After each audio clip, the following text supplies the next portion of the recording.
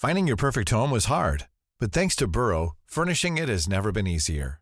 Burrow's easy-to-assemble modular sofas and sectionals are made from premium, durable materials, including stain and scratch-resistant fabrics. So they're not just comfortable and stylish, they're built to last. Plus, every single Burrow order ships free right to your door. Right now, get 15% off your first order at burrow.com/ACAST.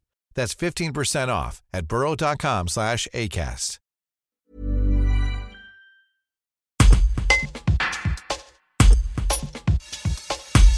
Alors que le Festival international du premier film d'Annonay a été reporté face à la situation sanitaire, Gaël Labanti, son directeur artistique, livre ses inquiétudes sur le milieu culturel. Entre la fermeture des cinémas et le développement des plateformes de streaming, il garde toujours de l'espoir pour le cinéma.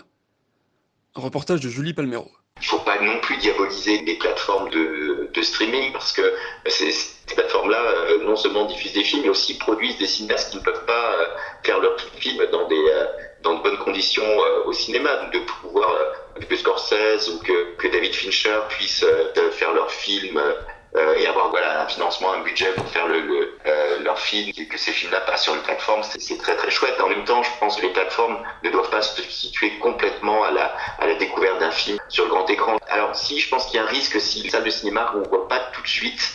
Je pense que cette appétence, elle est pas encore complètement perdue, mais il faut pas trop traîner. C'est-à-dire que je pense qu'on arrivera à rétablir la situation, à redonner le goût, mais seulement si on les réouvre avant le printemps. Après le printemps, j'ai peur que là, effectivement, on ait une déperdition de spectateurs qui se disent finalement, j'ai un accès à la culture sur les plateformes, pourquoi sortir de chez moi? Donc il faut vraiment faire, à mon avis, être très très précautionneux, faire très attention.